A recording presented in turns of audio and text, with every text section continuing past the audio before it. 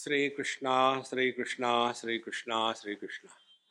गुरुर्ब्रह्मा गुरुर्विष्णु गुरुर्देवो महेश्वरः गुरुः साक्षात् परं ब्रह्म तस्मै श्री गुरवे नमः। तस्मै श्री गुरवे नमः।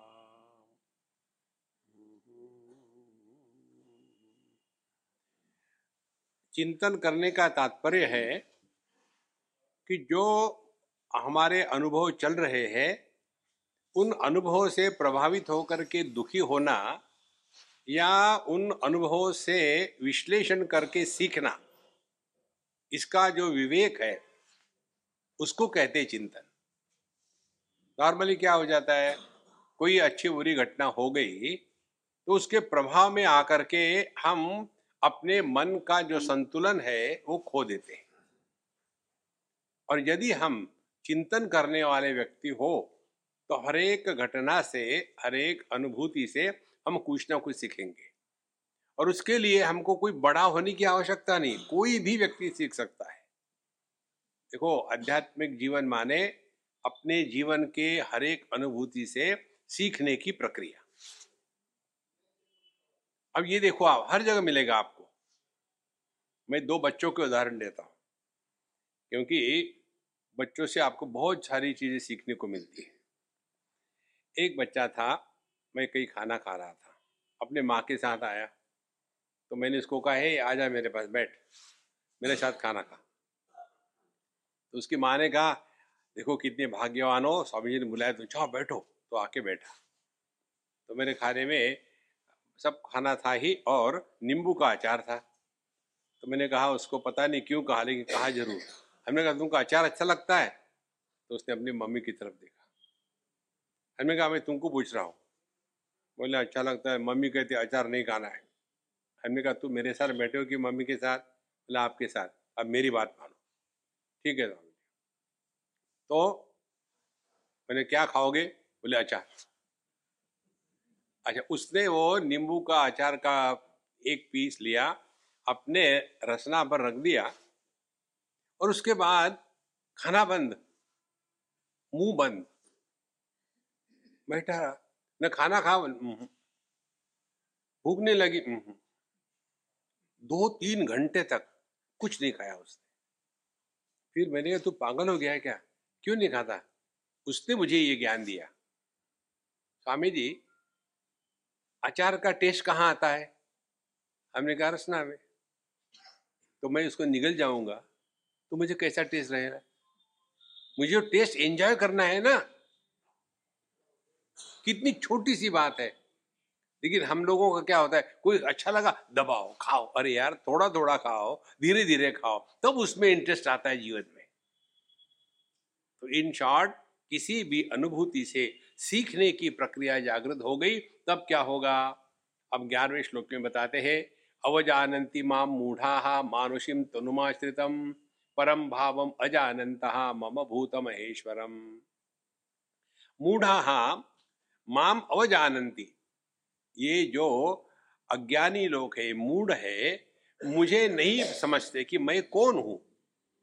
वो तो मुझे देखते ही है कि मैं एक शरीरधारी हूं और देवकी पुत्र हूं, यशोदा नंदन हूं, और राधा का जीवन वल्लभ हूं, क्या क्या कहते हैं। लेकिन मेरा जो स्वरूप है उधर किसी का ध्यान नहीं जाता। अब मेरा स्वरूप क्या है? भगवान ने पहले 4-5 श्लोक में बताया था, मया ततमिदं सर्वं जगद व्यक्त मूर्ति नामस्थानि सर्वभूतानि न चाहम तेषु अवस्थितः। मैं निर्गुण निराकार हूं और सभी सगुण साकार का आधार हूं। माने जो सिद्धांत आपको बताया, औपाधिक अनेकता का जो अधिष्ठान होता है वो सत्य है, और जो औपाधिक अनेकता है वो मिथ्या है। ये सिद्धांत हो गया। तो आदमी सत्य हो गया, और उस आदमी से पैदा जो हो गए हैं, आदमी से कौन कौन पैदा होता है? एक तो पुत्र पैदा होता है, दूसरा पति पैदा होता है, तीसरा बाप पैदा होता है। ये जो तीनों के तीनों है, इनका तीनों का अधिष्ठान आदमी है। देखो महाराज, जब ये बात स्पष्ट हो जाती है तब भगवान कहते हैं अवजानन्ति माम मूढ़ाः मानुषिम तनुमाश्रितम्।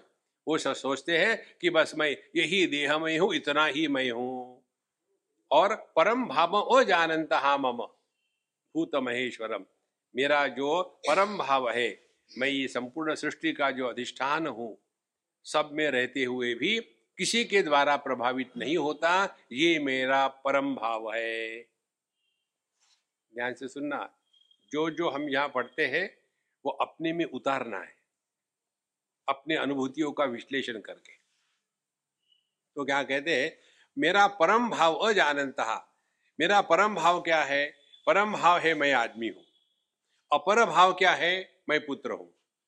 परम भाव है मैं आदमी हूं। अपर भाव क्या है? मैं पति हूं। परम भाव है आदमी, अपर भाव है मैं पिता हूं। तो जहां हमने अपने मनुष्यत्व को भूल गए और इन रिलेशनों में ही फंसे रहे, तो पूरा जीवन केवल इसी में नष्ट हो जाएगा। देखो, हमारा जो व्यक्तित्व बनता है ना, वो दो कारणों से बनता है, और जैसा हमने अपने को समझा है वैसा दुनिया को समझते हैं। जैसे हम यदि किसी के भी साथ बात करेंगे या पूछेंगे तो दो बातों की चर्चा होती है, हमारे पास क्या संग्रहित वस्तुएं हैं और हमारे क्या संबंध है।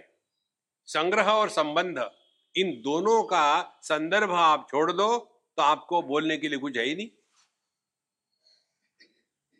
अभी जब मैं आ रहा था, यहां भी देखा, कहीं और भी देखा था, सूखा कचरा और गीला कचरा। कचरे को क्या करते, फेंक देते हैं ना। तो हमारे जीवन का सूखा गीला कचरा कौन सा है? सूखा कचरा पोजेशंस, संग्रह जितना है सूखा कचरा, और गीला कचरा वो है जितने रिलेशंस। दो कचरे को दिमाग से हटा दो, कैसा बाबा जी बन जाए, जरूरत नहीं बनने की, केवल समझना मात्र है और करना कुछ नहीं। इसीलिए अपने स्वरूप को जानना है तो यहीं से प्रारंभ करना है, और पूरी भगवत गीता का प्रारंभ यहीं से होता है। भगवत गीता में 3 प्रकार की ममता बताई है पहले अध्याय में। पहली ममता है तामसिक ममता, धृतराष्ट्र की। केवल वो गद्दी पर बैठना चाहता था। देखो, जो धृतराष्ट्र की बात उस समय हुई थी, वही बात इस समय महाराष्ट्र में हुई। तो यह गद्दी का चक्कर, पहली बात। अब दूसरी बात जो है राजसिक ममता है दुर्योधन की। मदर्थे त्यक्त जीविता, सभी के सभी लोग मेरे लिए के मरने के लिए आए, वो मरेंगे उसका महत्व नहीं है, मेरे लिए मर रहे हैं, राजसिक ममता।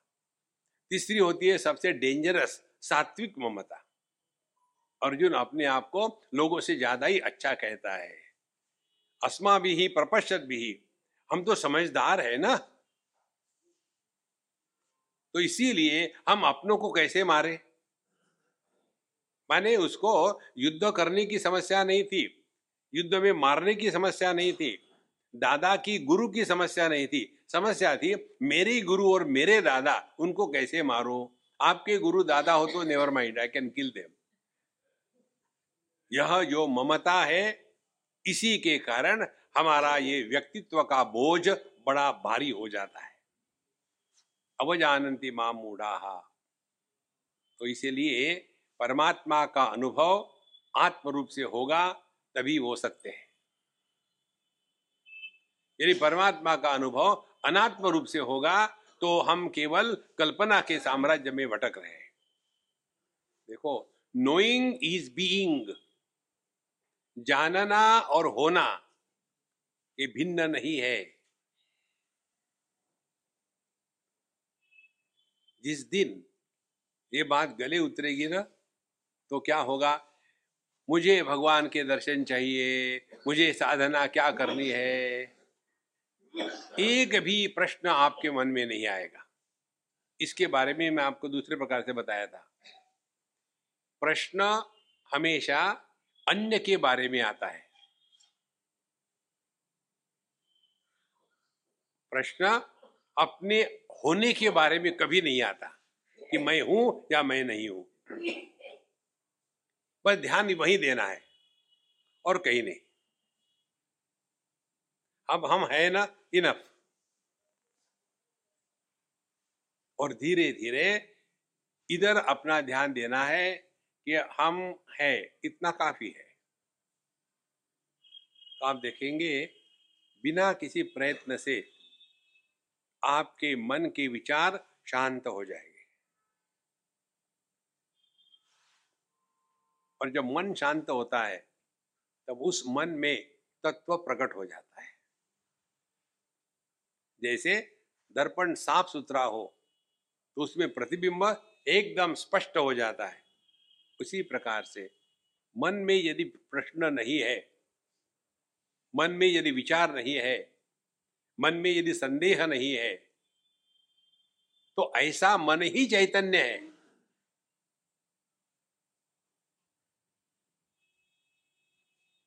देखो, इसके लिए एक टेक्निक हम आपको बताते हैं, ट्राई करना। करोगे नहीं मुझे पता है, फिर भी मैं अपनी ड्यूटी कर रहा हूं। अभाव को विषय बनाओ। किसका अभाव? दुनिया का अभाव। दुनिया क्या है? दुनिया है नाम रूप। रूप के अभाव को कहेंगे निराकार।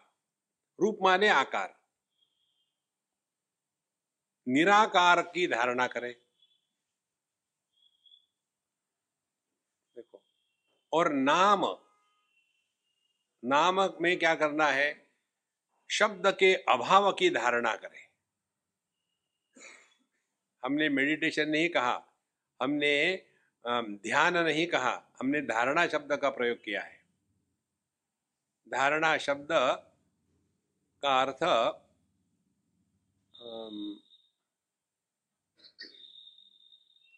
धारणा ध्यान समाधि पतंजलि का नहीं है। ये धारणा का अर्थ है अपने आप को उस स्थिति में रखना।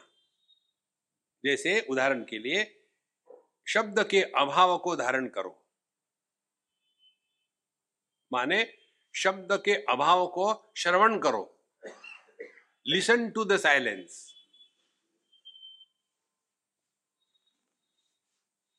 अब क्या हो रहा है ये भी समझो। So when we are listening to silence, जब हम शांति का श्रवण करते हैं तो क्या हुआ? शब्दों का श्रवण कानों के द्वारा होता है, श्रवण शक्ति से। और यदि आपने शब्द के अभाव को सुना तो आपने अपने श्रवण शक्ति का त्याग कर दिया। तो श्रवण शक्ति का त्याग कर दिया तो कहां गए? मन में चले गए, क्योंकि मन ही कानों से श्रवण शक्ति के रूप में प्रकट हो रहा है।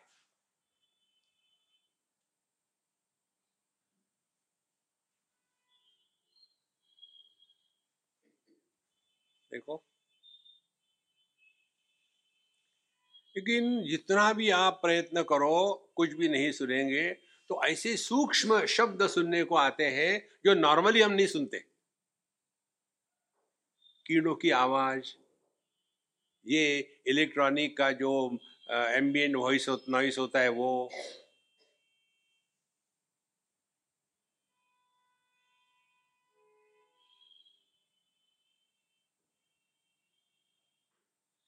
तो यदि आप शब्द के अभाव को ग्रहण करना, इसकी प्रैक्टिस करना चाहते हो तो उसकी पहली तो बात ये हो गई। अब प्रैक्टिस कैसे करना? हमने सिद्धांत बता दिया। प्रैक्टिस कैसे करना? शब्द के अभाव का श्रवण करना माने शब्द के द्वारा प्रभावित नहीं होना।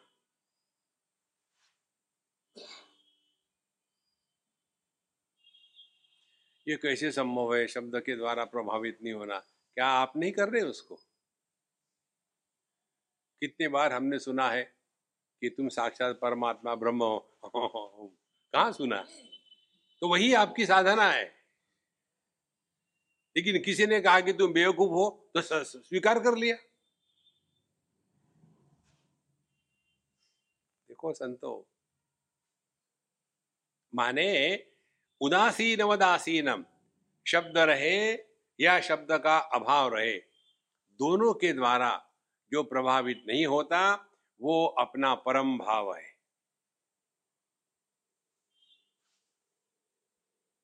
और इसके लिए आपको करना कुछ नहीं।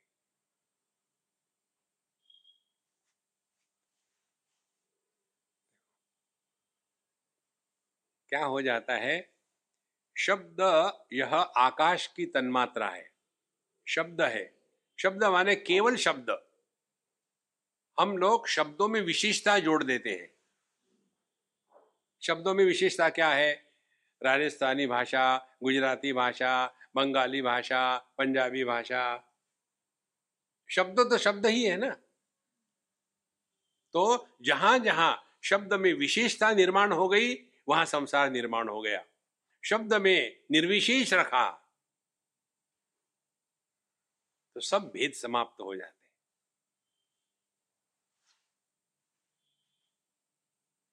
किसी भी शब्द को श्रवण करने का एक ही इंद्रिय है, चाहे मच्छरों की गुनगुन हो, चाहे एक संगीतकार का संगीत हो, चाहे सत्संग की बात हो, चाहे गाली हो। श्रवण शक्ति के लिए ये सब शब्द ही है। शब्द में हमने विशेषता डाली है और उसके कारण झगड़े शुरू होते हैं। तो जैसे जैसे ये सूक्ष्मता बढ़ती है चिंतन की, तब पता चलता है इस मंत्र का अवजानन्ति मां मूढ़ा परम भावम अजानन्ता, उन्होंने मेरे परम भाव को नहीं जाना। हम भी दुनिया में दुखी होते हैं इसीलिए कि अपने परम भाव को नहीं जानते। तो परम भाव को जानने के लिए पहली साधना क्या होगी? ये सूखा कचरा और गीला कचरा, उसको दूर रखो। उसको दूर रखने का तात्पर्य क्या हो गया? अपने भूतकाल के बारे में ना बोलो, ना किसी से पूछो।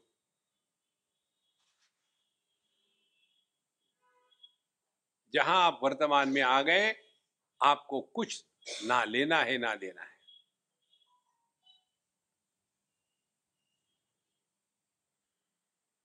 और दूसरा है, ये शब्द की बात बताई हमने। अब रूप के अभाव को, रूप के अभाव को कैसे पहचानना? अब ऐसा देखो, हम आपको सबको देख रहे हैं। कैसे देख रहे हैं? अनेक है आप। अब ये अनेकता के तरफ जब हमारा ध्यान होगा, हमारी दृष्टि होगी, तो असल में क्या हो रहा है इसका हमने ध्यान नहीं दिया।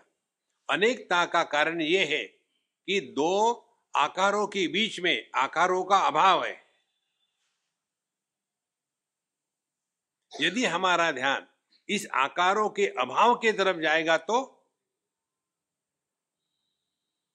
अनेकता हमको परेशान नहीं करेगी। अब इसको पकड़ने के लिए ये दूसरा टेक्निक करके देखो। कमरे में बैठे हैं रात को, सब बिजली बंद कर दी, एकदम अंधकार, और आंखें खुली है। आंखें केवल प्रकाश को ही ग्रहण कर सकती है, अंधकार को नहीं। इसीलिए कुछ दिख नहीं रहा है। कुछ दिख नहीं रहा है तो देखने वाला पैदा नहीं हुआ, तो फिर देखना हो रहा है लेकिन दिख नहीं रहा है, इसीलिए देखने वाला पैदा नहीं हुआ। तो यह जो ज्ञाता ज्ञान ज्ञेय, ये त्रिपुटी जो है, ये निर्माण नहीं हुई। तो फिर क्या हो गया? देखना हो रहा है लेकिन कुछ देखा नहीं जा रहा है, इसलिए देखने वाला पैदा नहीं हुआ। इसको कहते हैं आध्यात्मिक साधना का प्रयत्न।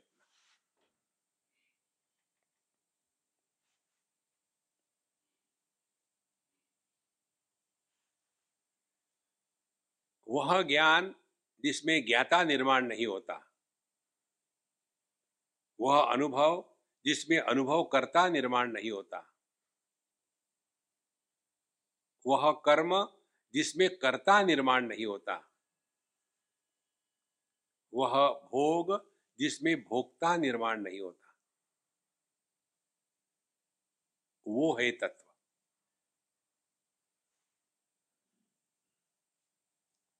अब मुझे बताओ कहाँ है प्रश्न आपके सब के सब? कुछ करना है क्या इसमें? भगवान इसीलिए कहते हैं अवजानन्ति मां मूढ़ाः। मूढ़ माने क्या? भटक रहे हैं कल्पना के साम्राज्य में। ये इस सिद्धांतों को पकड़ो, हमको कुछ पाना नहीं है,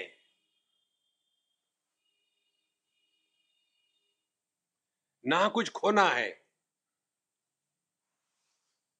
तो फिर सिर्फ रहना है।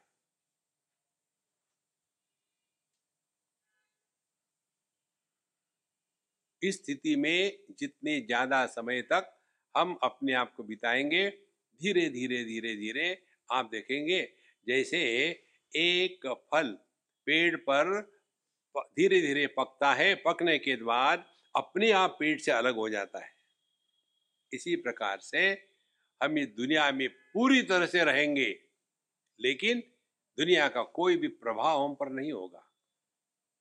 साधु संत इसी दुनिया में रहे हैं, उनके लिए यही टाइम स्केल था, उनके लिए यही पॉलिटिकल टर्मोइल था, उनके लिए यही कोरोना वायरस था, उनके लिए यही सब इकोनॉमिक क्रंच थे। कोई अलग बात थोड़ी थी।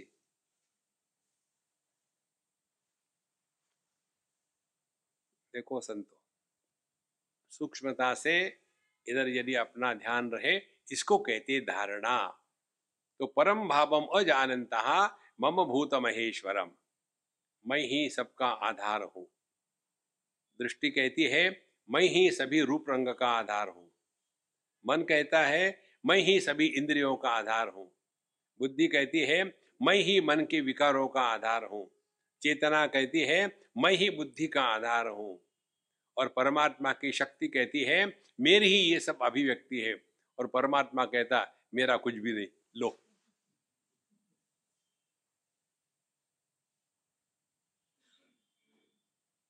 क्या अग्नि कहेगा कि ये जो इसकी दाहिका शक्ति है मेरी है? अग्नि को पता ही नहीं कि उसकी दाहिका शक्ति है। गन्ने को कभी डायबिटीज नहीं होता।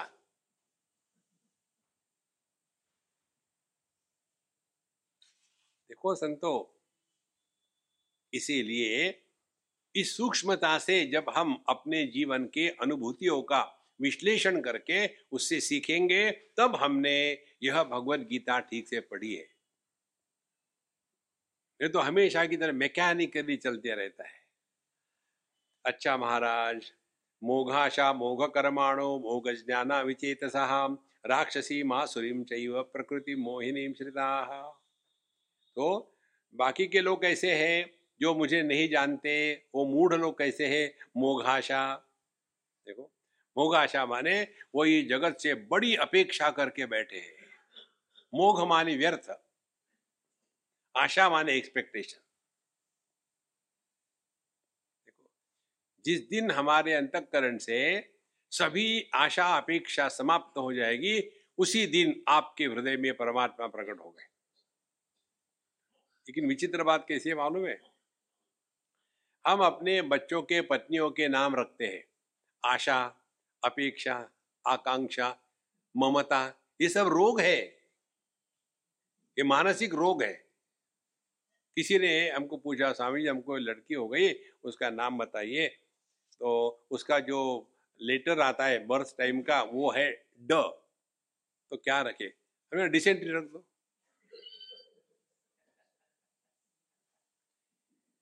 बच्चे का नाम डिसेंट्री रखते हैं क्या? क्योंकि वो रोग है। इसी प्रकार से आशा, ममता, अपेक्षा, आकांक्षा, ये सब के सब मानसिक विकृतियां हैं, उसी को पकड़ के बैठे। इसलिए मोघाशा। देखो, बच्चों को हमने इतना बड़ा किया इसी दिन के लिए। यहां इससे निकलने के लिए एक टेक्निक सिंपल बताते हैं। केवल चिंतन करना है, यहां किसको किसकी जरूरत है। बच्चों को माँ बाप की जरूरत है कि माँ बाप को बच्चों की जरूरत है? शादी हो गई, 2-4 साल चले गए, बच्चा नहीं हुआ, तो फिर यहां से वहां दौड़ना शुरू करते हैं, बच्चा चाहिए। माने माँ बाप को बच्चे चाहिए। और जिस बच्चे को माँ बाप नहीं है, क्या वो बड़ा नहीं होता?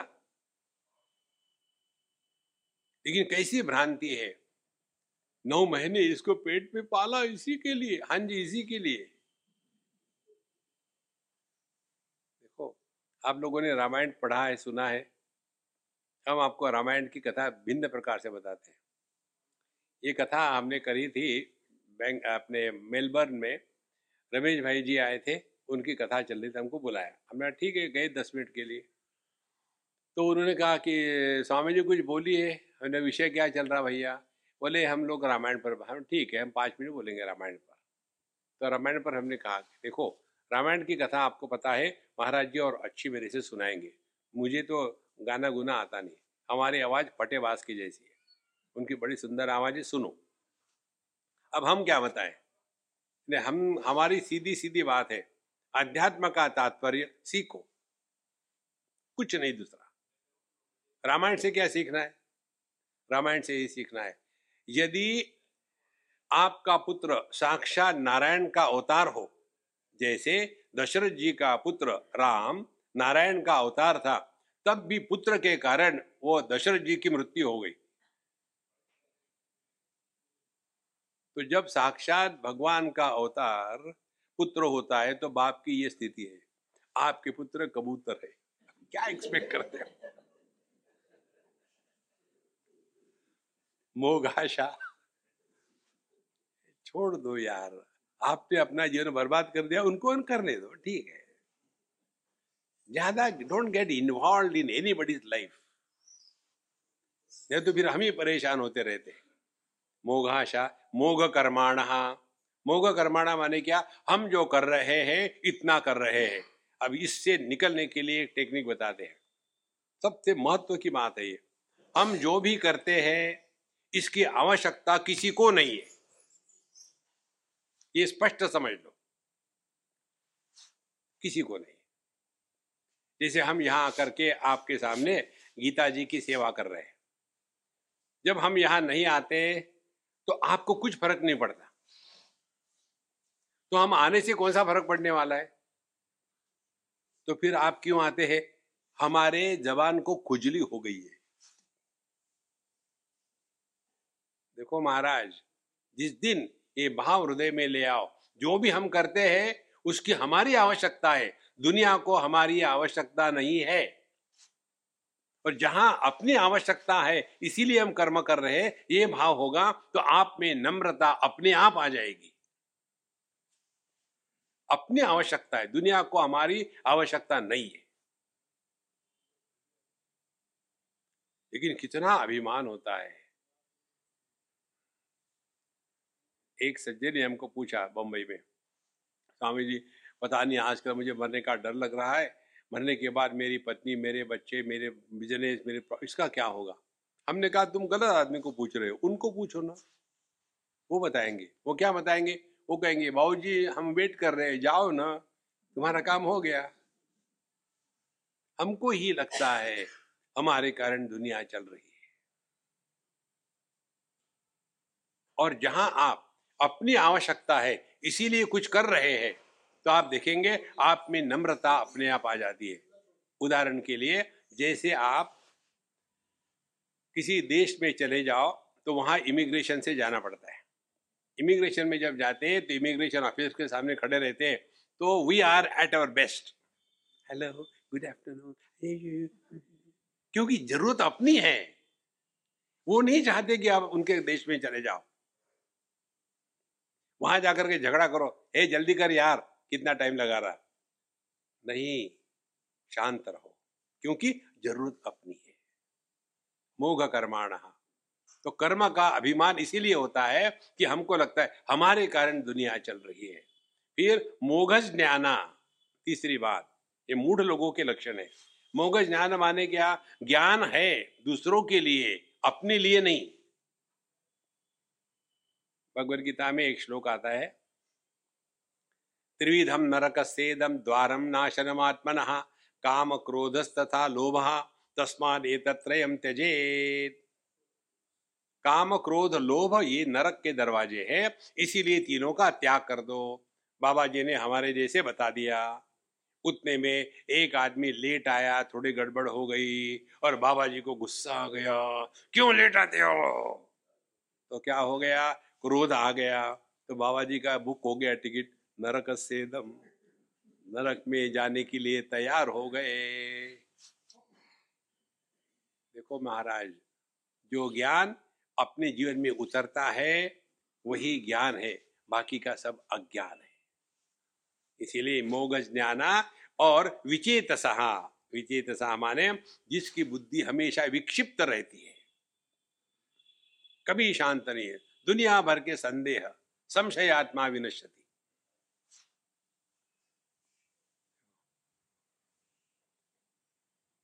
अपने मन को, बुद्धि को शांत रखना है। अश्रद्धाना, यदि हमारे मन में श्रद्धा नहीं हो तो हम जो भी अध्ययन करेंगे, जो भी करेंगे, उसका हमको कभी भी लाभ नहीं होगा। तो ये चार बातें हो गई, मोघाशा, मोघ कर्माणा, मोघ ज्ञाना, विचेतसा। और फिर इनकी प्रकृति कैसी है, राक्षसीम आसुरीम चैव प्रकृतिम मोहिनीम श्रिता। तो उनकी प्रकृति मोहिनी प्रकृति है, मोह में डालने वाली। कैसी? राक्षसी और आसुरी। राक्षस, इसको उल्टा पढ़ो तो क्या हो गया, साक्षर माने एजुकेटेड इलिटरेट्स, राक्षसी। अब जैसे देखो रावण महाराज, उसके पास ज्ञान का भंडार था, सब कुछ था, लेकिन उल्टी बात हमेशा, राक्षसी। आसुरी प्रकृति माने क्या, असुसु रमन्ते ये ते असुराहा, जो केवल भोगवादी है, कितना मुझे भोग मिलेगा, यही जिसका चिंतन चल रहा है, उसको असुर कहते हैं। ईशावास्य का मंत्र है, असुर्या नामते लोका अंधेन तमसा वृता तागमस्ते प्रेत्याभि गच्छन्ति ये केच आत्महनो जनाः। तो जो असुर प्रकृति के है माने जो केवल भोगवादी है, तो जो व्यक्ति बहिर्मुखी है, भोगवादी है, उन्हीं का मन मोहित हो जाता है। और ऐसे ही लोग जगत में रहेंगे, करेंगे, लेकिन अपना सत्यानाश करेंगे, दूसरे को भी मारेंगे। तो ऐसे जो है उनको मेरे स्वरूप का ज्ञान नहीं हो सकता। लेकिन एकदम उल्टी प्रकृति बताते हैं, महात्मा नस्तु माम पार्थ दैवीं प्रकृतिमाश्रिताः भजन्ति अनन्य मनसा ज्ञात्वा भूतादिमव्ययम्। अब महात्मा कौन है, अभी तो बताए ये राक्षसी प्रकृति वाले, अब महात्मा के मन, महात्मा तु माम पार्थ दैवीं प्रकृतिमाश्रिताः। दैवी प्रकृति, दैवी माने वह प्रकृति जो हमको देव की तरफ ले जाती है। देखो, देव माने ज्ञान, द्योतना देवा, ज्ञान। अब हमारा जीवन जो चल रहा है वो ज्ञान से प्रेरित होकर के चल रहा है या भोग से प्रेरित होकर के चल रहा है? देखो, अपने जीवन का प्राधान्य किस में है, भोग में है कि ज्ञान में है?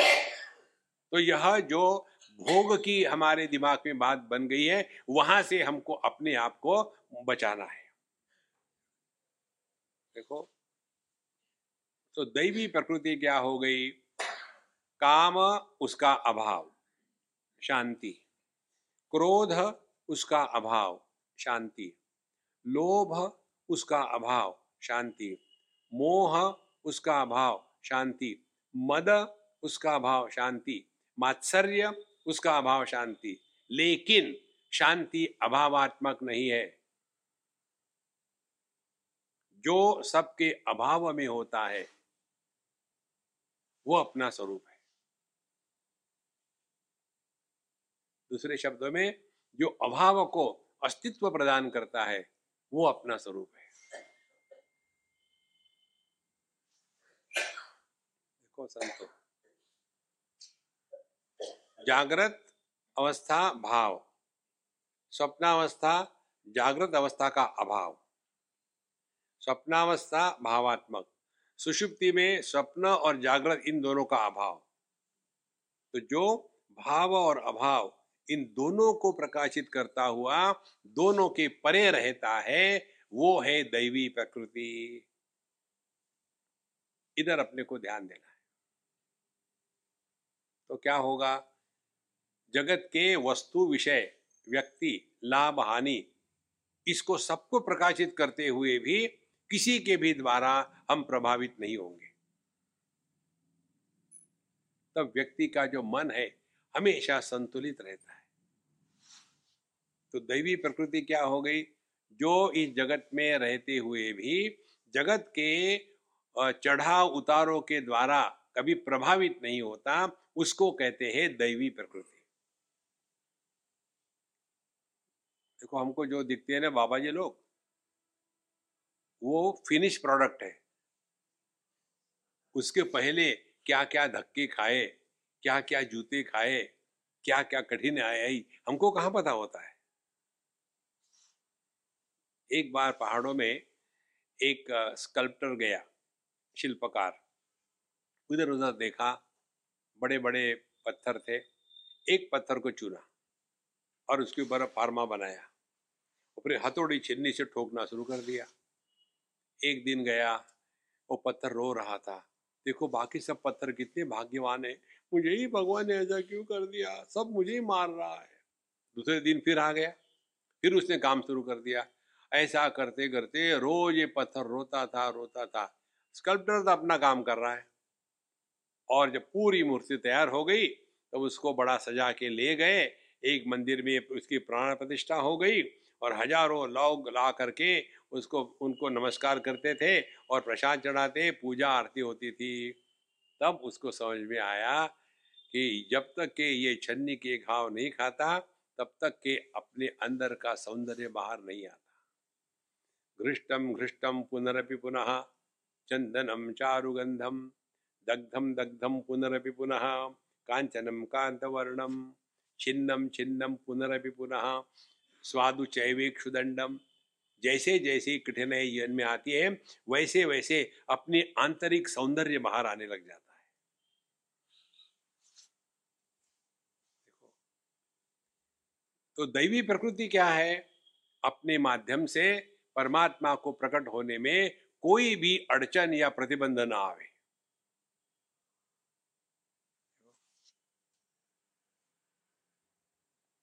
एक बार हम कहीं थे और ये जो वयस्क पति पत्नी होते हैं ना, उनके साथ बात करने में हमको बड़ा मजा आता है। कारण क्या है? बुढ़ापे में जो बात पति कहेगा पत्नी काटेगी, जो पत्नी कहेगी पति काटेगा, और आपका टाइम पास हो जाता है। दोनों को कभी सीरियस नहीं लेना है। तो हम कहीं गए थे, तो शिमला की बात है। हमको कहते हैं कि स्वामी जी आप गाड़ी चलाते हैं? नहीं, मैं तो नहीं चलाता, मुझे आती नहीं गाड़ी चलाना। बोले मैं चलाता हूँ। बहुत बढ़िया है, लेकिन बात बताऊँ एक, क्या मेरे लाइसेंस पर एक भी आज तक फाइन नहीं लगा, अनटच्ड है। मैंने कहा बहुत बढ़िया। पत्नी चुप बैठेगी तो वो पत्नी थोड़ी होगी। उसने कह दिया कैसे लगेगा, कभी गाड़ी चलाई है? अब किसी ने गाड़ी चलाई ना हो और एक्सीडेंट नहीं किया हो तो क्या खास बात है? इसी प्रकार से जीवन में कोई परेशानी नहीं आई, कठिनाई नहीं आई, इसीलिए हम खुश है, तो कौन सी खास बात है? देखो, कई माताएं हमको कहती है स्वामी जी आप हमेशा स्त्रियों को लेकर कहते हैं। देखो भैया, हम स्त्रियों को लेकर के नहीं कहते, हम पत्नी को लेकर कहते हैं। पति पत्नी का रिश्ता जो होता है ना, वो सीरियस होने के लिए नहीं है। दोनों एक दूसरे की खींच रहे हैं, रस्सा कसी चल रही है। एक बार पति खाना खाने को बैठा और खाना बनाया पत्नी ने, और खाना खा रहा था, गुस्से में आया, पता नहीं क्या खाना बनाया, वैसे भैंस का गोबर हो। पत्नी स्थित प्रज्ञ, पता नहीं इनके माँ ने इनको बचपन में क्या क्या खिलाया है, क्योंकि जब तक ये भैंस का गोबर खाया नहीं तब तक इसकी टेस्ट कैसी मालूम है। देखो महाराज, तो ये जो होती है ना बातें, आप जाएंगे भागवत कथा में या रामायण कथा में, उसमें हम क्या करेंगे, बेचारा बाबा जी बोले जा रहा है और हम सो जाएंगे। अब बाबा जी को करना क्या है, इनको जगाना है, तो जगाने के लिए क्या करेंगे, सियावर रामचंद्र, जग गए। वो भगवान को नहीं बुलाते, उनको बुलाते, उठ यार। अब हम क्या करेंगे यहाँ? हम तो बीच में बांग नहीं मार सकते सिया और रामचंद्र की, तो फिर हम बीच में एक जोक ठोक देते हैं। ठोकने के बाद जो सो रहा है वो भी जग जाता है और बगल वाले को पूछता है क्या हो गया, और फिर उसको वो जोक बताता है, हाँ हाँ, फिर ये अकेला हंसता है। देखो संतो, इसीलिए दैवीम प्रकृति आश्रिता, दैवी प्रकृति का तात्पर्य है अपने माध्यम से परमात्मा को प्रकट होने देना, और परमात्मा का प्राकट्य एक ही प्रकार से होता है, और वो है आप हमेशा प्रसन्न रहते हैं। भगवद गीता के 18वें अध्याय का ये श्लोक है, 54वां होगा शायद।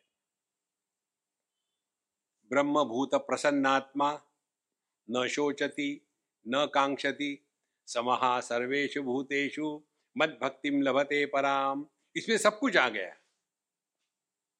ब्रह्मभूतः, भगवान का दर्शन हो गया, माने क्या? माने प्रसन्नात्मा, जिसके माध्यम से परमात्मा प्रकट हो रहे हैं, उसका पहला लक्षण यह है कि वो हमेशा प्रसन्न रहता है। अच्छा, प्रसन्नता का तात्पर्य ये नहीं कि खामो खाम पागल के जैसे हंसे जा रहे हैं, नहीं, उसका अर्थ बताते। प्रसन्नात्मा माने क्या? न शोचती, भूतकाल का भूत दिमाग से हटा दिया, जाने कहां गए वो दिन, बिल्कुल नहीं। फिर न कांक्षती, पता नहीं आगे क्या होने वाला है स्वामी जी, पता नहीं तो मौज में रहो, पता है तो तैयार रहो, चिंता करने के लिए कहां जगह है, न कांक्षती। और फिर समः सर्वेषु भूतेषु, फिर कोई अपना कोई पराया, ये गणित दिमाग से हटा दो। इस दुनिया में कोई अपना पराया नहीं है, या तो सबको अपना कहो या किसी को अपना मत कहो।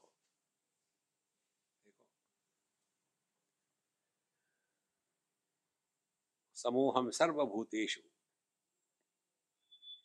और आगे कहते हैं मद भक्तिम लभते पराम। तो पराभक्ति क्या है? यही पराभक्ति है। पराभक्ति माने भक्ति की पराकाष्ठा को ही ज्ञान कहते हैं, ज्ञान के पराकाष्ठा को ही भक्ति कहते हैं। हमारा होना और हमारा स्वयं से प्रेम होना, यही जीवन का संपूर्ण तात्पर्य है।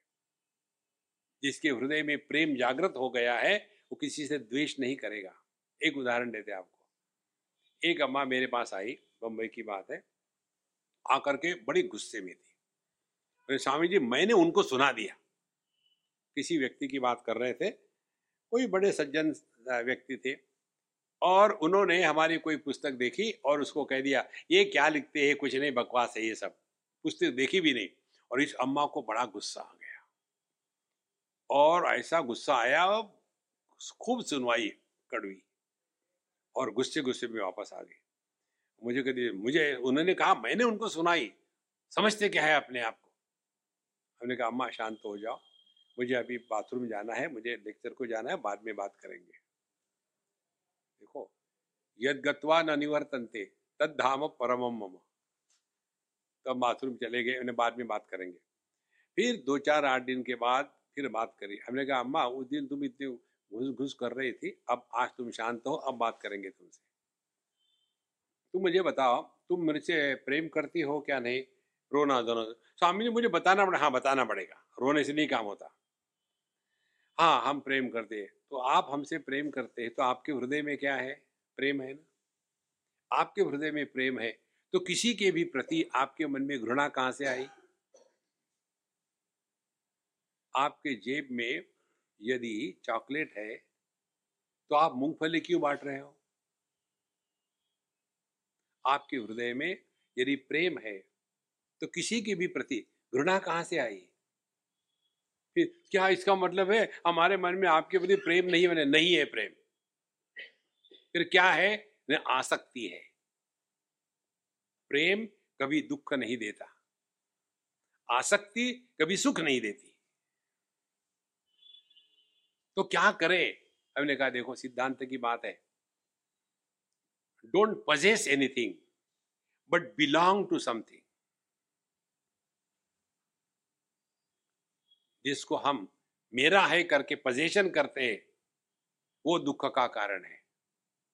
But you belong to somebody, you are liberated.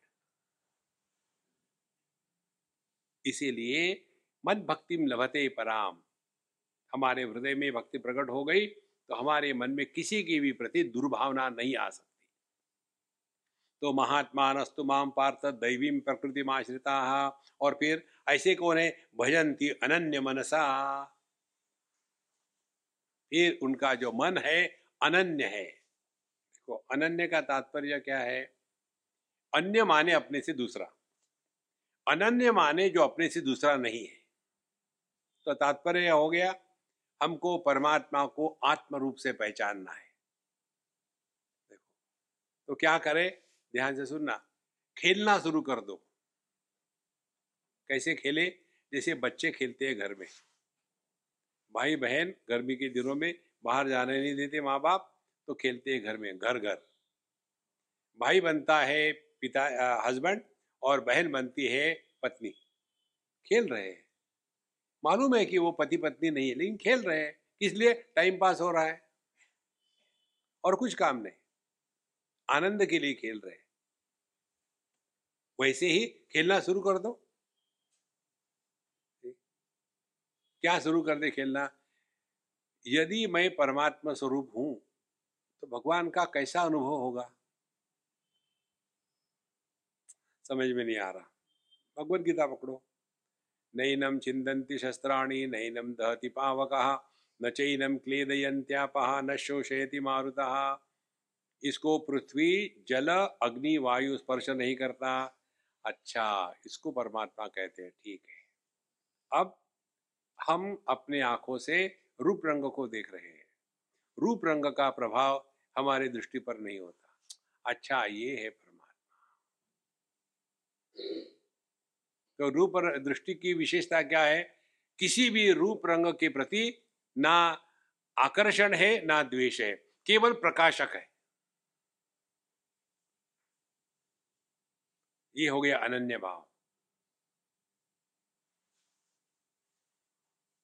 फिर आ गए मन में, अच्छे विचार हो बुरे विचार हो, दोनों को आधार देने वाला मन अच्छा भी नहीं होता बुरा भी नहीं होता। फिर आ गए चैतन्य में, जागृत हो स्वप्न हो सुषुप्ति हो समाधि हो, किसी के भी प्रति आसक्ति नहीं है। तो जागृत आया स्वप्न आया तो कुछ लाभ नहीं हुआ, सुषुप्ति आई सब और समाधि लगी तो कुछ खोया नहीं। जिसमें कुछ एडिशन और सब्सट्रैक्शन नहीं होता वही अनंत है और वही अपना स्वरूप है। इस प्रकार से कहते हैं भजन्ति अनन्य मनसा। तो क्या करें, सबके प्रति समान भाव, ना कोई अपना है ना कोई पराया है।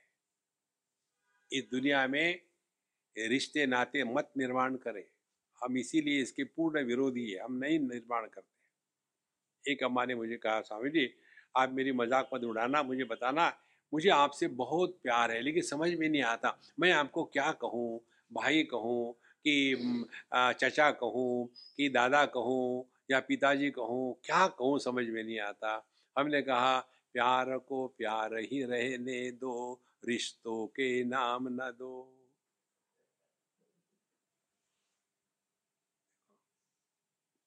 जहां आपने प्रेम में रिश्ते निर्माण किए वहां आप आसक्ति में फंस गए।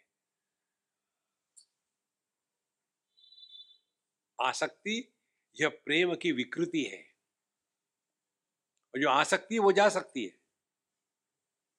टिकती नहीं। लड़का लड़की से प्यार करता है माने क्या, बस आसक्ति, उसकी सिवा मैं नहीं जिंदा रह सकता। एक दक्षिणी लड़का और एक उत्तर प्रदेश की लड़की, उनका प्यार हो गया, कनाडा की बात है। और लड़के ने कहा अपनी माँ को मैं उससे शादी करना चाहता हूँ। दक्षिणी माँ, उसने कहा यदि तुम उससे शादी करोगे तो तुमको मेरी लाश के ऊपर से क्रॉस करके जाना पड़ेगा। हिंदी सिनेमा के जैसा डायलॉग हो गया। लड़के ने कहा, मम्मी तो फिर बहुत लेट हो जाएगा, तुम तो जल्दी मरोगी नहीं, तो क्या बुढ़ापे में शादी करूं? या तो तुम जल्दी मरो या तो मुझे शादी कर दो। देखो महाराज, इस रिश्तों के चक्कर में मत पड़ना। अर्जुन की समस्या जो है वही हमारी सबकी समस्या है। अर्जुन की समस्या क्या थी? दुश्मन से युद्ध करना ये उसका प्रोफेशन था, लेकिन जब अपने ही दुश्मन बन के सामने आते हैं तब समस्या आती है। देखो, एक घर की बात है, हम गए थे किसी के यहाँ खाने के लिए बैठे और अम्मा ने शुरू कर दिया, स्वामी जी आप इनको सिखाओ, इन्होंने हमारे लड़के को बिगाड़ के रखा है। तो उसने कहा हमको खाना खाने दो फिर मैं बताऊंगा। खाना खा लिया, हमको ले गए अपने बेडरूम में, बोले स्वामी जी मुझे आप पर विश्वास है। अलमीरा खोली बड़ी, उन दिनों में 500 के नोट नहीं थे, केवल 100 के नोट थे। पूरी की पूरी अलमीरा 100 के गड्डियों से भरी हुई थी। बोले स्वामी जी मेरे लड़के को ये मालूम है, या आके सीधा कह दे पिताजी मुझे 10,000 रुपये चाहिए। मैंने उसको पूछा किस लिए चाहिए, तो बताता है यही है ना इनकम टैक्स का नंबर, अब मुझे बताओ मैं पैसे बचाऊं या बच्चे को बचाऊं? हमने कहा ऑफकोर्स पैसे बचाओ। Thank you Swami ji. देखो, अब किसको मारोगे तुम? समस्या दुनिया से नहीं होती, समस्या अपनों से होती है। हमारी सबसे बड़ी समस्या बाहर नहीं है, सबसे बड़ी समस्या अपना ही मन है। मन एव मनुष्याणाम कारणम बंध मोक्षयोः बंधाय विषयासक्तम मुक्तम निर्विषयम स्मृतम। हमारा सबसे बड़ा दुश्मन यदि कोई है, अपना ही मन। कब? जब वो हम पर काबू करता है। वही मन जब हमारे काबू में रहता है तो वही हमारा दोस्त है। आत्मैव आत्मनो बंधु आत्मैव रिपुरात्मना। इसीलिए यहां जो बताते हैं अनन्य मनसा, परमात्मा को अपने से दूर मत ढकेलो। भगवान के दर्शन की लालसा त्याग करके भगवान को अपने हृदय से अपने माध्यम से प्रकट होने दो।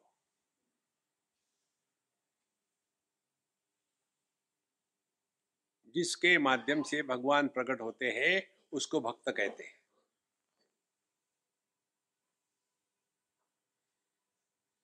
देखो संतो, अभी कौन प्रकट हो रहा है? अभी पति पत्नी भाई बहन माँ बाप सास ससुर, ये सारे ससुर प्रकट हो रहे हैं। परमात्मा को प्रकट होने दो। तो परमात्मा कैसे प्रकट होगा? जैसे मन आंखों से प्रकट होता है दृष्टि के रूप में, सबके प्रति समान है। दृष्टि के लिए लाल पीला रंग अपना पराया नहीं होता। इसी प्रकार से हमारे माध्यम से परमात्मा प्रकट होगा तो मैं अरु मोर तोर तय माया, इस चक्कर से हम बच जाएंगे। देखो, भजति अनन्य मनसा, और जिसको हम अपना या मेरे के रूप में स्वीकार करते हैं उसके प्रति प्रेम करो, ये बताना नहीं पड़ता। आप माताएं सब जानती है, जब पहली बार ये माताएं प्रेग्नेंट हो जाती है उस समय उसकी माँ उस लड़की की सास हजार उनको इंस्ट्रक्शन देती है, ये मत खाओ वो मत खाओ, ये मत करो वो मत करो, सब बताती है। और बच्चा होने के बाद और बताती है, एक बात कभी नहीं बताती, अपने बच्चे से प्यार करो। कारण माँ का बच्चे के प्रति वो प्यार करती नहीं, प्यार होता है अनन्य। बच्चा भले अलग हो लेकिन मेरा ही एक्सटेंशन है। साधु संतों का यही ज्ञान होता है, ये संपूर्ण सृष्टि या तो मेरी एक्सटेंशन है या तो मैं ही इनका सेवक हूं। देखो, इसको कहते हैं भजति अनन्य मनसा और ज्ञात्वा भूतादि व्ययम। और कैसे? ये जानते हैं कि सभी के अधिष्ठान में मैं ही हूं। सब कुछ परिवर्तन हो रहे हैं लेकिन मैं ज्यों का त्यों हूं, इस प्रकार से मुझे जानते हैं। देखो, तो यदि हम ये दुनिया में जो चल रहा है उसको दुनिया के तरफ देखेंगे तो आपका अनुभव भिन्न होगा, और इसी को भगवान के दृष्टि से देखोगे तो अनुभव भिन्न होगा। इसको आप एक उदाहरण से बताते हैं। एक बार हमको एक किसी वायरस ने वैक्सीन की लेबोरेटरी में ले गए थे दिखाने के लिए, और उन्होंने वहाँ 3 4 6 ऐसी केजेस थे, लाइन की लाइन, जिसको कहती इनब्रेड लाइंस, सफ़ेद जो चूहे होते हैं माइस की। और बताया कि स्वामी जी, हम लोग क्या करते हैं, ये इनब्रेड लाइंस है और जो दवाई बनाते हैं उसको इनमें इंजेक्शन देते हैं ये चूहों में, और उसके बाद उसको ऑब्जर्वेशन लेते हैं। एक केज में समझो 20 या 15 चूहे हैं, उनको हमने दवाई दे दी, इतना इसका टाइटर है, इतनी इसकी कैपेसिटी है, स्ट्रेंथ है, दूसरे को तीसरे को सबको दे दी भिन्न भिन्न डोसेस में, और फिर हर 2 घंटे के बाद देखते हैं उसके रिएक्शन क्या हो रही है। उस रिएक्शन के अनुसार हम उसकी स्ट्रेंथ और आदमी के देने के लिए उसका निर्णय लेते हैं। तो जब वो बता रहे थे, अरे क्या देखते हैं आप, हम देखते हैं कितने इसमें एक्साइट हो गए हैं, कितने शांत है, कितने मर गए हैं, इस प्रकार से हम उसका डाटा इकट्ठा करते हैं। तो जब उन्होंने कहा तो मैं बहुत जोर से हंसा। क्यों? हमने, आप मेरे गुरु हो महाराज, आपने मुझे बहुत बड़ा ज्ञान दे दिया। बोले स्वामी जी, आप हमेशा मजाक ही करते रहते हो। हमने कहा मैं सच बताता हूँ, आपने मुझे बहुत बड़ा ज्ञान दिया। हमने, क्या? भगवान भी यही कर रहा है। सभी मनुष्य हैं, राजस्थानी, गुजराती, बंगाली, तमिलियन, पंजाबी, केरला, ये डिफरेंट इनब्रेड लाइन्स है, उनमें दवाई डाल दी, ऊपर से देख रहा है।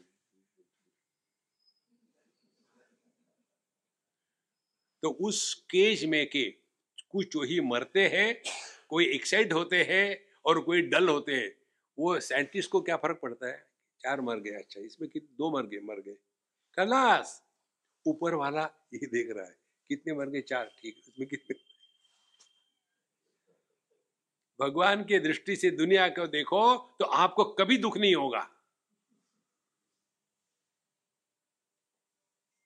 देखो,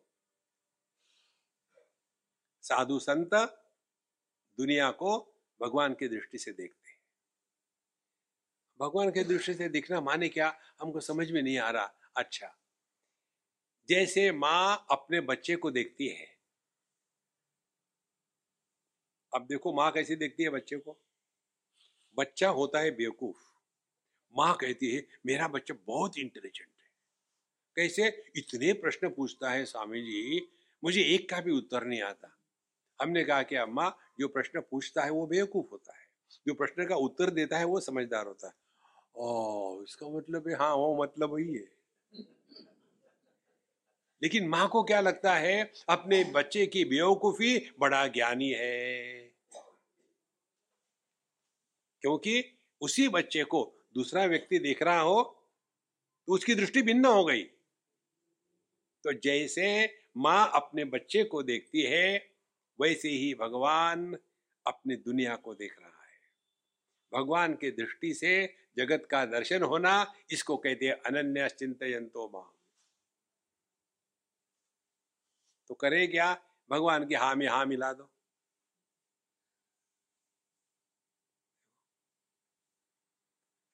जहां आपने भगवान के हाँ में हाँ मिलाया, आपके जीवन से दुख समाप्त हो गए।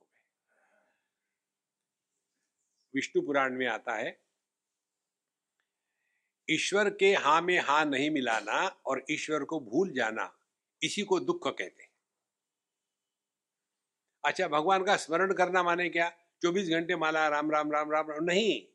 भगवान का स्मरण करना माने ये स्मरण रखना कि हमारे जीवन में जो भी कुछ घटना हो रही है वो हमारे उद्धार के लिए अत्यंत आवश्यक है।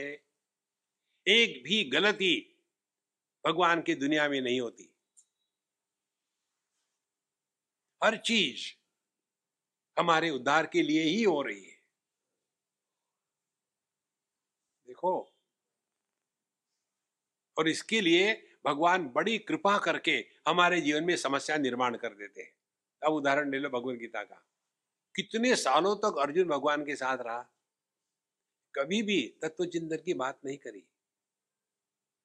और भगवान चाहते थे अब इसने बहुत जी लिया है, अब अपना उद्धार कर ले। लेकिन कहाँ चाहता था, 12 साल वनवास में रहा, कौरवों को मारना है, ये शस्त्र वो अस्त्र, इसी में लगा रहा। भगवान ने सोचा कि क्या करे इसको यार, ये दुनिया तो ऐसी ही चलने वाली है, अपने जीवन का तात्पर्य अपने माध्यम से परमात्मा प्रकट हो। देखो, आपको कोई वस्तु अच्छी लगती है समझो खाने में, ये हमारी परेशानी है। लोगों के यहाँ खाने के लिए जाओ, वो बने बड़े नए नए एक्सपेरिमेंट करते और हमको खिलाते। पहले स्वामी जी आप खा के देखो, माने आप जिंदा रहोगे तो बाकी को देंगे। I am a universal guinea pig. बहुत अच्छा बनाया, खा के देखो। जब कोई चीज हमको अच्छी लगती है तो we want to share with others. भगवान चाहते थे मेरा जो ब्रह्मानंद है, मेरा मित्र अर्जुन को मिले। लेकिन अर्जुन इतना बिजी है द्वेष में, अहंकार में, क्रोध में, इसको कैसे मिल सकती है? तो भगवान ने वहां भगवान की लीला करी। ये बात आपको बड़ी विचित्र लगेगी। एक बार हम कलकत्ते में थे और जन्माष्टमी की रात थी, बहुत बड़ा गैदरिंग। हम एकदम पीछे खड़े थे, सब गैदरिंग के पीछे। और वहां माइक वाले ने देखा हमको और वहां से माइक पर कहा कि स्वामी जी आ गए, मैं उनको रिक्वेस्ट करती हूँ कि वो सामने आ जाए और हमको आशीर्वाद दे। तो सबको लताड़ते लताड़ते मैं स्टेज पर गया और वहां जाने के बाद हमको कहते हैं कि स्वामी जी भगवान के आने का समय 5 मिनट है बाकी, 5 मिनट में आप भगवत गीता बता दीजिए। देखो महाराज, परीक्षा थी हमारी।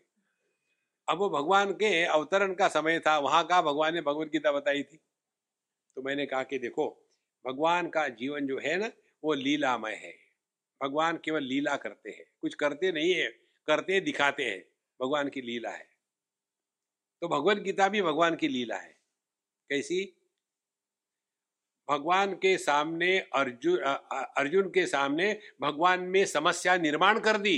समस्या नहीं थी। कैसी समस्या निर्माण कर दी? अर्जुन का एरोगेंस। कैर्मया सह योद्धव्यम अस्मिन रण समुद्र में, इस युद्ध में किसके साथ, कौन चाहता है मेरे साथ युद्ध करना, देख तो लूं। कितना एरोगेंस था। भगवान ने कहा अब लग गया हाथ में। फिर भगवान ने क्या किया, जो रथ था अर्जुन का, वो कहाँ ले गए? कल्पना करो, यदि अर्जुन का रथ भगवान दुर्योधन के सामने खड़ा करते तो अर्जुन के मन में एक भी संदेह नहीं आता। लेकिन भीष्म द्रोण प्रमुखतः सर्वेषां च महीक्षिताम उवाच पार्थ पश्येतान कुरु सर्वान करुनीति। भगवान ने अर्जुन का रथ भीष्माचार्य द्रोणाचार्य के सामने रखा और कहते, अर्जुन तुम जानना चाहते हो किसके साथ युद्ध करना है? तुमको दुश्मनों से नहीं, अपनों से युद्ध करना है। तुम्हारे दादाजी, तुम्हारे गुरु महाराज, हो जाओ। और वहां उसके मन में मोह आ गया। और जब अर्जुन के मन में मोह आ गया, तब भगवान, देखो संजय क्या कहता है, प्रसन्निव भारत। उस समय संजय कहता है अर्जुन के मन में जब मोह आ गया तो भगवान को बड़ी हंसी आई, दवाई लग गई। होम्योपैथी में ऐसा ही कहते हैं ना कि जब होम्योपैथी की दवाई लगती है तो रोग बढ़ता है। तो भगवान को बड़ा मजा आया, लग गई दवा। और दवा क्या थी, रोग क्या था? एक ही रोग था, वो अपने आप को भूल गया था। मैं यहां हूं, अब हूं, क्या हूं, यही भूल गया था। युद्ध के मैदान में था, युद्ध के समय में था, तो कौन होना चाहिए था? योद्धा। लेकिन हम जो आपको मंत्र दे रहे हैं ना, वो यही मंत्र है। कहो मेरे बाद, मैं जहां हूं, मैं जो हूं, मैं जब हूं, मैं 100% रहूंगा।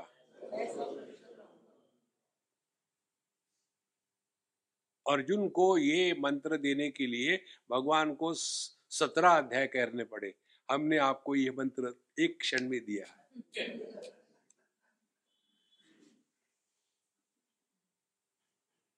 देखो, अंत में जाकर के भगवान ने अर्जुन को ये नहीं पूछा ज्ञान हो गया कि नहीं, पूछा कच्चिद एत श्रुतम पार्थ त्वया एकाग्रेण चेतसा कच्चिद अज्ञान सम्मोहः प्रनष्टस्ते धनंजय।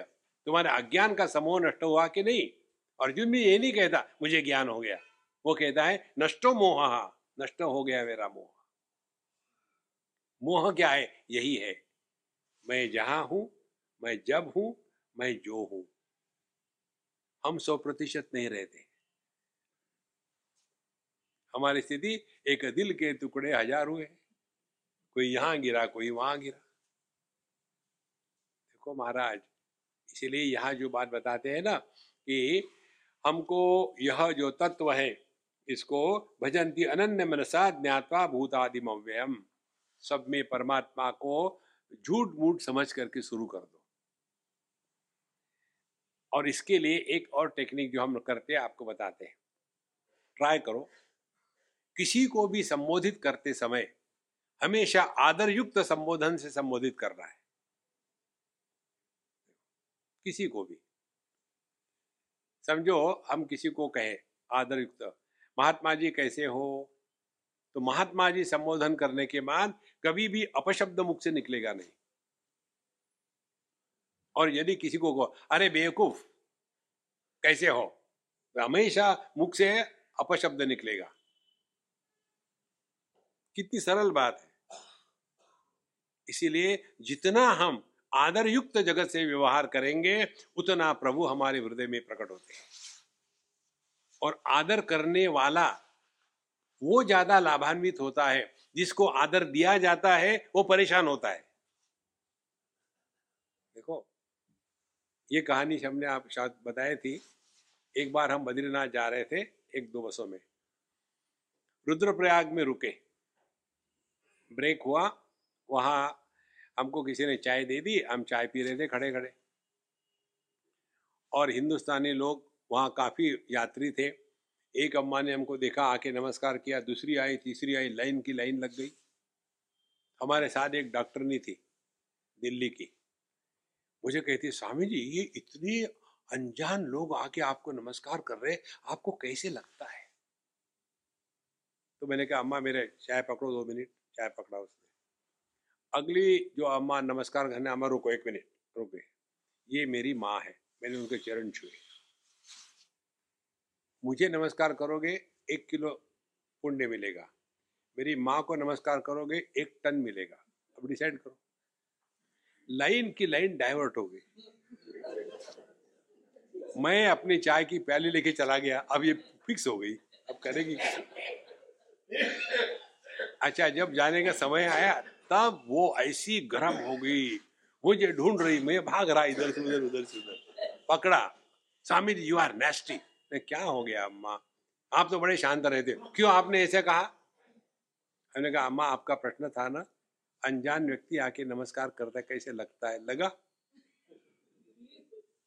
ध्यान से सुनना, आदर देने वाला श्रेष्ठ होता है, आदर देने वाला उसको लाभ होता है। क्योंकि आदर हम किसको देते हैं? जिसमें हमने कोई श्रेष्ठता का दर्शन किया है। जो सब में श्रेष्ठता का दर्शन करता है वही श्रेष्ठ है। देखो, ये जो बड़ी सरल बातें होती है, इसीलिए अब ये अनन्य मनसा भगवान का कैसा स्मरण करना है? कहते हैं सततम कीर्तयन्तो माम यतन्तश्च दृढ़व्रताः नमस्यन्तश्च मान भक्त्या नित्य युक्ता उपासते। अब ये उपासना की बात बताते हैं। यहाँ भी एक समझ लेना, उपासना बाहर होती है, भक्ति हृदय में प्रकट होती है। भक्ति करते नहीं, भक्ति होती है। जैसे आदमी होता है वो पति बनता है, इसी प्रकार से भक्ति होती है और वो भक्ति को जागृत करने के लिए बाहर उपासना करते हैं। तो क्या उपासना है? कहते हैं सततम कीर्तयन्तो माम, जो दृढ़ व्रता है माने अब उन्होंने अपने मन में ये दृढ़ निश्चय कर लिया है, अब इस दुनिया का जितना था बहुत हो गया, अब हमको अपना भला करना है। देखो, जब तक कि हम दृढ़ निश्चय नहीं करेंगे, इसी अध्याय में भगवान कहेंगे आगे, जिसने ये दृढ़ व्रत ले लिया है, साधुरेव स मंतव्य सम्यक व्यवसितो ही सा, जिसने दृढ़ निश्चय कर लिया है अब ये दुनिया इनफ इज इनफ, दुनिया में रहे जैसे कैसा तैसा चल रहा है, लेकिन ध्यान रखना है अपने मन के संतुलन के तरफ 100% हमारे मन का संतुलन बना रहे। किसी भी हालत में मन के संतुलन के साथ नहीं खेलना। अपने जीवन में साधना में सर्वश्रेष्ठ उपलब्धि क्या है? यही है, मन के संतुलन के साथ कभी भी खिलवाड़ नहीं करना, जिसके कारण मन में विक्षेप आते हैं। भागो, हम दुनिया में झगड़ा करने के लिए नहीं आए। एक कुत्ते की कहानी बताते हैं। एक कुत्ता निकला रायपुर, कौन सा गांव है? जयपुर। जयपुर से निकला समझो दिल्ली। उसने गणित किया, मैं इतना यहाँ से दौड़ूंगा एक दिन में, फिर वहाँ से उतना दौड़ूंगा और फिर 8 दिन में मैं दिल्ली पहुँच जाऊंगा। गणित किया, निकला। पहले रायपुर से निकला, जयपुर से निकला, पहले स्थान पर पहुंचा। हाँ थक गया, अब रात भर मैं यहाँ आराम करूंगा और फिर कल जाऊंगा। आप भले विचार करो, लोकल कुत्ते, सभी लोकल कुत्ते की मीटिंग हो गई। ये कौन आया, कहाँ से आया? उसके बाद धावा बोल दिया। अब उस कुत्ते को एक ही ऑप्शन था, झगड़ा करो या भाग जाओ। उसने सोचा क्या झगड़ा करना है, कुत्तों के क्या मुंह में लग रहा है। उसने सीधा अपनी जो दुम है दबाई नीचे और भाग गया। ऐसा करते करते दूसरे ठिकाने पर पहुंच गया। वहां पहुंच गया तो वहां की दूसरी बैच तैयार थी भोगने के लिए। फिर उसने यही चिंतन किया, कुत्तों के क्या मुंह लगना है, फिर वहां से भागा। और ऐसा करते करते जो डिस्टेंस उसने 10 दिन में क्रॉस करना था 3 दिन में पहुंच गया। झगड़ा करते रहता तो यही बैठा रहता। हमको इस दुनिया में किसी के साथ उलझना नहीं है, किसी के साथ फंसना नहीं है। चरई वेती चरई वेती। देखो महाराज, दृढ़ व्रताहा, ये व्रत हो, मन के संतुलन के साथ नहीं खेलना है। तो क्या कहते? सततम कीर्तयन्तो माम, हमेशा मेरा कीर्तन करते रहे। ध्यान से सुनना, ये कैसी मदद करती है हमको।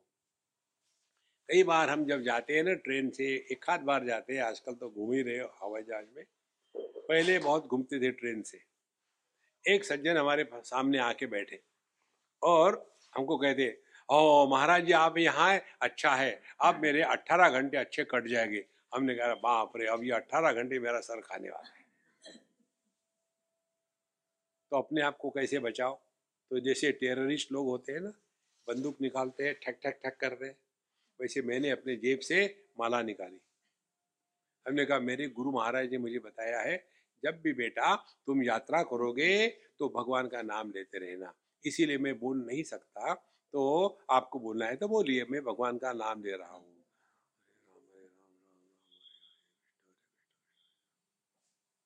जब अगला सुनने को तैयार नहीं तो ये बोलने वाला आप चुप हो जाता। देखो, हमारे सिद्धांत बड़े सिंपल है। कोई भी प्रश्न आप ले लो, कोई भी प्रश्न, वो आपको अपने से दूर ले जाएगा।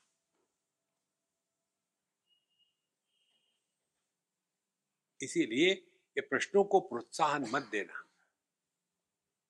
जब किसी को प्रश्न पूछते हैं तो आपको उत्तर मिलता है, समाधान आपको ढूंढना पड़ता है। परीक्षा में जो बच्चे बैठते हैं ना लिखने के लिए, उनका जो पुस्तक होता है जिस पर वो लिखते हैं, उसको क्या कहते हैं? आंसर बुक, रिप्लाई बुक नहीं कहते। हम किसी अन्य को प्रश्न पूछेंगे तो आपको रिप्लाई मिलेगा। Reply is not an answer. उत्तर यह समाधान नहीं होता, समाधान आपको ढूंढना पड़ता है। देखो, सततम कीर्तयन्तो माम, अपने मन को ये दुनिया से हटा लो। उसको हटाने का एक जो मेथड है, भगवान का नाम लेते रहो। इसीलिए हाथ में माला रखो, सामने से कोई आ रहा, चाहे सिनेमा के गाने गाओ, कोई बात नहीं, सामने से आया,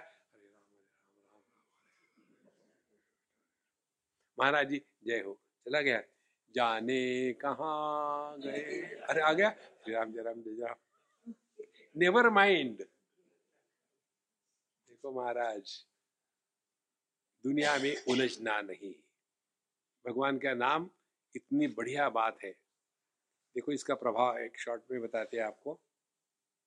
हम लोग कोई दवाई खाते हैं, जैसे पैरासीटामोल। अब वो दवाई शरीर में जाने के बाद वो कैसा काम करती है हमको मालूम है क्या? हमको मालूम नहीं, इन काम करती है ना, क्योंकि द्रव्य गुण होता है। इसी प्रकार से भगवान का नाम मालूम हो ना हो कोई फर्क नहीं पड़ता, लेते रहो, उसका प्रभाव जरूर पड़ेगा। और प्रभाव ये पड़ेगा कि आपका मन जब भी खाली है परमात्मा का नाम लेने लगेगा। एक टेक्निक बताते हैं, करके देखो। हमारी दो शक्तियां हैं, ज्ञान शक्ति और क्रिया शक्ति। बोलना या नाम लेना ये ज्ञान शक्ति है, और सांस जो चल रही है ये क्रिया शक्ति है। तो क्या करें, सांसों के साथ भगवान के नाम को जोड़ लो। सांस अंदर गई हरि, बाहर आई ओम। ध्यान से सुनना, सांसों को नहीं बदलना, सांसों को नॉर्मल चलने देना है। आप जब करोगे तो उल्टा करोगे, नाम के साथ सांस को जोड़ोगे, ऐसा नहीं, सांस के साथ नाम को जोड़ो। क्योंकि जब सांस चल रही है उसमें मैं सांस ले रहा हूं ये भाव निर्माण नहीं होता। हम सांस लेते नहीं, सांस चलती है, उसके साथ हम भगवान के नाम को जोड़ दो, माने मन को जोड़ दो, तो क्या होगा, सांस हमेशा चलती है वर्तमान में। वी कैन नॉट ब्रीथ यस्टरडे और टुमारो। और उसी के साथ यदि प्रभु के नाम को जोड़ दो तो आपका मन सहज रूप से वर्तमान में रहना शुरू करेगा। सततम कीर्तयन्तो माम ये जना पर्युपासते।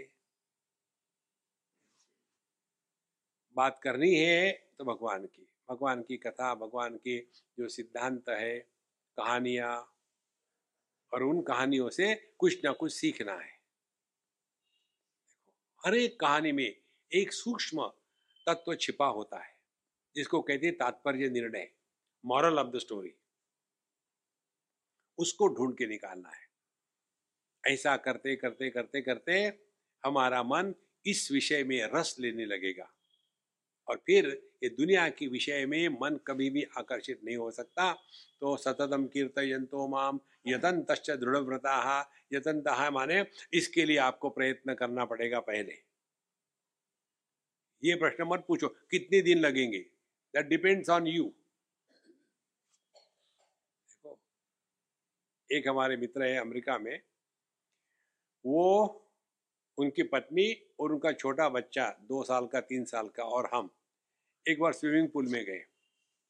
हमको तैरना आता है तो हम कूदे, उनके पत्नी को आता है वो कूदी, छोटा बच्चा 2-3 साल का वो भी तैर रहा था। हमने दोस्त को कहा यार तू आ जाना, बोले स्वामी जी मैं नहीं तैर सकता। अरे क्यों? बोले पता नहीं, मैंने बहुत ट्राई किया, होता ही नहीं। मैंने कहा तुम्हारे बच्चा देखो यार, 2 साल का, 3 साल का, वो तैर रहा है, तुमको क्यों नहीं आता? पता नहीं, वो तैर ही नहीं सकता। देखो, फिर प्रयत्न करो, हो जाएगा। इसी प्रकार से प्रारंभिक अवस्था में समय लगता है, तो जहां आप अकेले बैठे हो शांति से, वहां बैठे बैठे शुरू हो जाओ।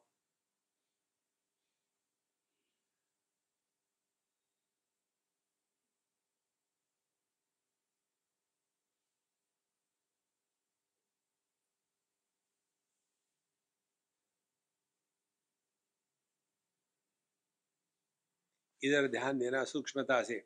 नाम के साथ अपने ब्रीदिंग को लगाओगे तो गलत है, श्वासों के साथ नाम को लगाना है।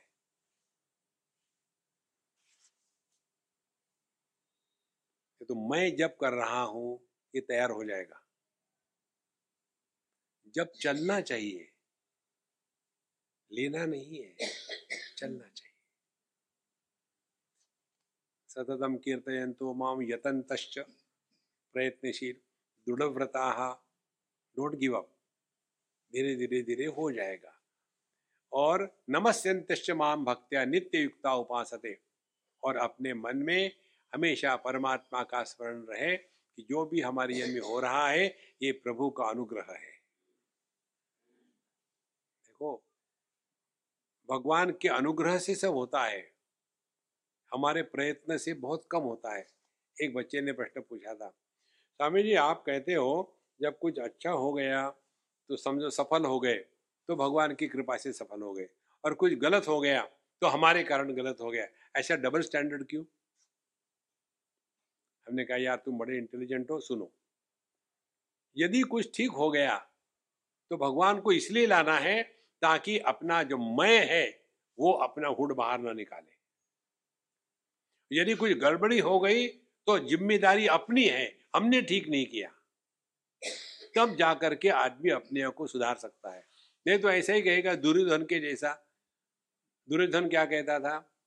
वो कहता था कि जानामि धर्मम न च मे प्रवृत्ति, जानामि अधर्मम न च मे निवृत्ति, केनापि देवेन हृदय स्थितेन यथा नियुक्तोस्मि तथा करोमि। मैं जानता हूँ ठीक क्या है, मैं जानता हूँ गलत क्या है, लेकिन पता नहीं जो ठीक है वो मैं करता नहीं, जो गलत है वो मैं करता हूँ। मेरे हृदय में कोई देवता बैठा है, वही मेरे से गड़बड़ करवा रहा है। लो, नहीं, गड़बड़ी हम कर रहे हैं, ठीक प्रभु की कृपा से हो रहा है। तब जाकर के हम अपने आप को सुधारेंगे। नहीं तो ये कहेंगे ये गड़बड़ भी भगवान की इच्छा से ही हो रही है, तो हम अपने आप को सुधारने के लिए तैयार नहीं है। ऐसे सूक्ष्मता से चिंतन चले, तब जाकर के अनन्या चिंतयन्तो माम, इसका अर्थ हमने ग्रहण किया। बाकी की बातें कल के लिए। ओम पूर्णमदः पूर्णमिदं पूर्णात् पूर्णमुदच्यते पूर्णस्य पूर्णमादाय पूर्णमेवावशिष्यते। ओम शांति शांति शांति। हरि ओम। श्री गुरुभ्यो नमः। हरि ओम।